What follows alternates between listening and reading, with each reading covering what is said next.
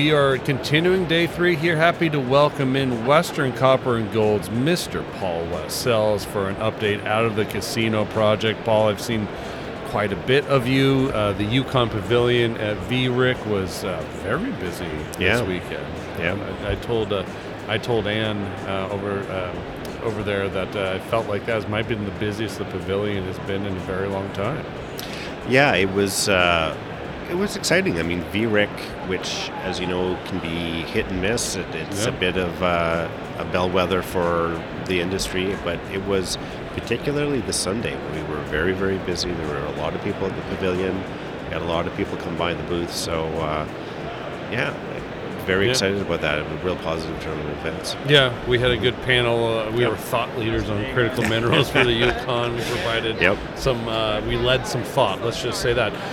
Let's get a sense of, I'm sure you're getting a ton of questions here over this week because everybody's kind of, coming into your house and asking what's going on with Rio Tinto and all those things. And a number of meetings, with local governments, First Nations, all those things. How do you kind of summarize this week's activities and what you're accomplishing? Yeah, and it's interesting that at Roundup, a lot of the Yukon government has a big contingent that comes down. All the Yukon First Nations come down, and it's just sort of historically that this week has been an opportunity for the First Nation and territorial government to meet with all the mining companies operating up in the Yukon. So, I've met with 3 different First Nations. I've met with the government on 2 or 3 different occasions and different bits and pieces. I mean, the territorial government, we met with the federal government actually just an hour ago. So, lots happening on all those fronts. Of course, that's mostly around the permitting bit, just making sure that that's all lined up. I mean, that's going to be a big push this year. Lots of conversation around energy infrastructure, a lot. You look at the territorial government. I mean, they've been making some small announcements around this, but the real big thing is that they're going to be applying to the Critical Minerals Infrastructure Fund, which was announced by the Government of Canada. I keep hearing different numbers bouncing around, but I'm hearing $50, $60, $70 million of funding. That's a pretty big amount of money, and that's really, it's identifying the route, it's doing the engineering, it's getting that going. I mean, this is, this isn't an if, this is a when. This needs to happen. It needs to happen because the Yukon's running out of energy. Point 1. Point 2 is that it's part of northern sovereignty and beginning to. This is building the railroad or building the highway infrastructure. The next thing is the energy infrastructure. So it's important from that perspective as well. And very excited. Minister Wilkinson was here a couple weeks ago and industry and the territorial government met with him. He's very supportive of this as well, so he's going to throw his shoulder behind it in Ottawa. Just heard this week that the British Columbia government has signed up on that as well because it benefits them in northern BC. So, looking forward to seeing some announcements on that as this rolls out over the next couple months. Do you think some of those topics and agenda bullet point items would be where they're at today? And I know right now it's a lot of just kind of dialogue. We're yet to see something actionable, like boots on the ground, getting this infrastructure up and going. But despite that, do you think even the dialogue would be where it's at today if it wasn't for the casino project? No, I mean, I think we're part of that. You're the linchpin. We're the anchor tenant.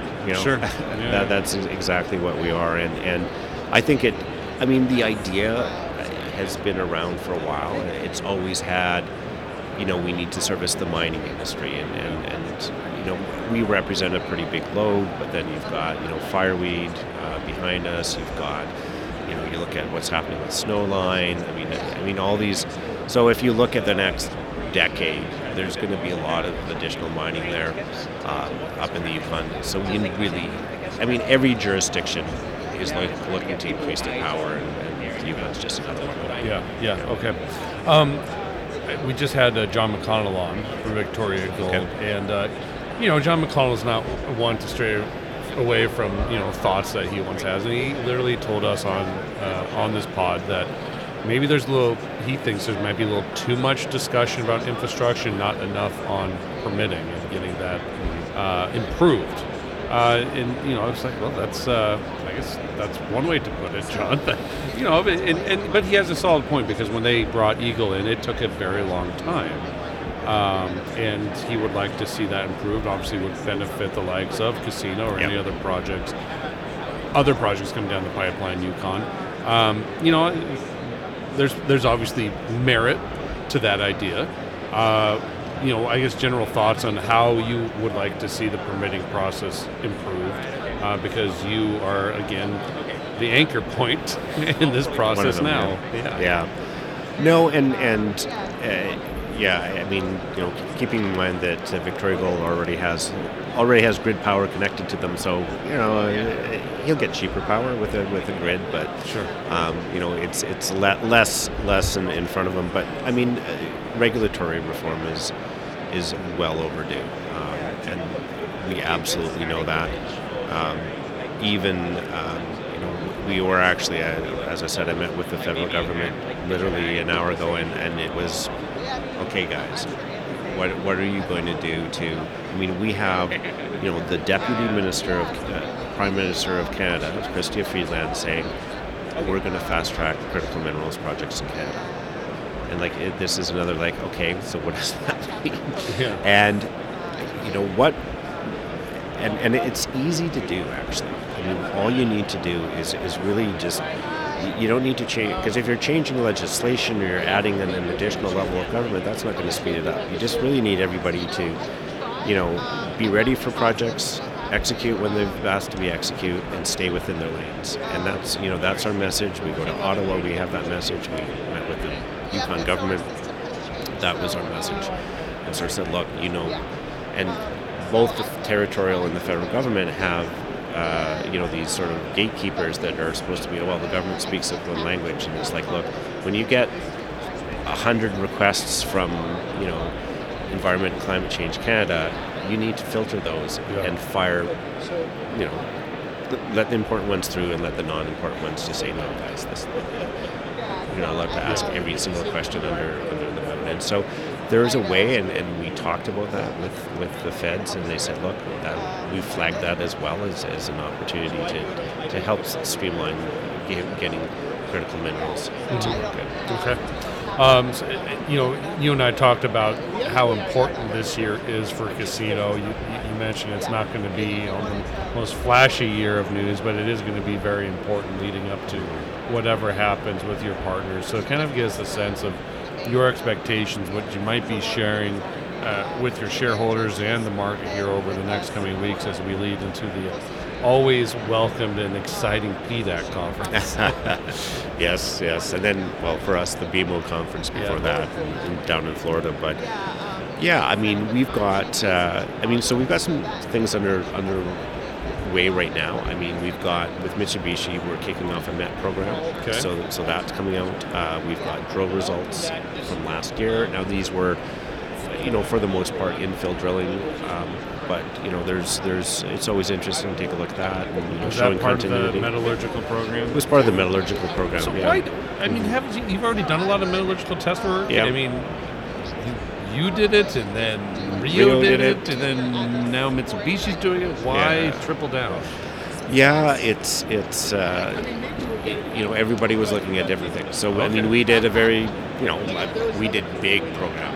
Yeah. And then, Rio came in and said, well, we want to do a pinpoint, looking at just double checking. I mean, the work that Rio did in our prior agreement with them was a diligence process. So they wanted to redo Met work looking over our shoulder. Okay. It was that simple. They said, look, we're going to do it. We want to, set the composites, do the drilling, get the fresh core, see the results with our own eyes, and look for opportunity as well. And then Mitsubishi's come in, and they're just laser focused on the concentrate. So we're saying, hey, here's our copper recovery, and concentrate is clean, and they're like, okay, it's clean, but we want to know how many parts per billion of this rare earths in it, or all those little bits and pieces, and they'll do testing, their own specific testing in terms of how well it would behave in the smelter and those sort of things as well. So it's as much about, I think, making product that they can test as well. Okay. Yeah. Very good. Okay. Best of luck with the travels. Okay. If we don't talk to you beforehand, we'll see you in Toronto. Yes, absolutely. It's all right. All right.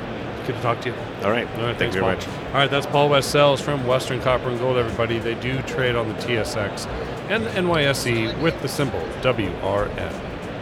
The information presented should not be considered investment advice. Mining Stock Daily and its affiliates are not responsible for any loss arising from any investment decision in connection with the material presented herein. Please do your own research or speak with a licensed financial representative before making any investment decisions.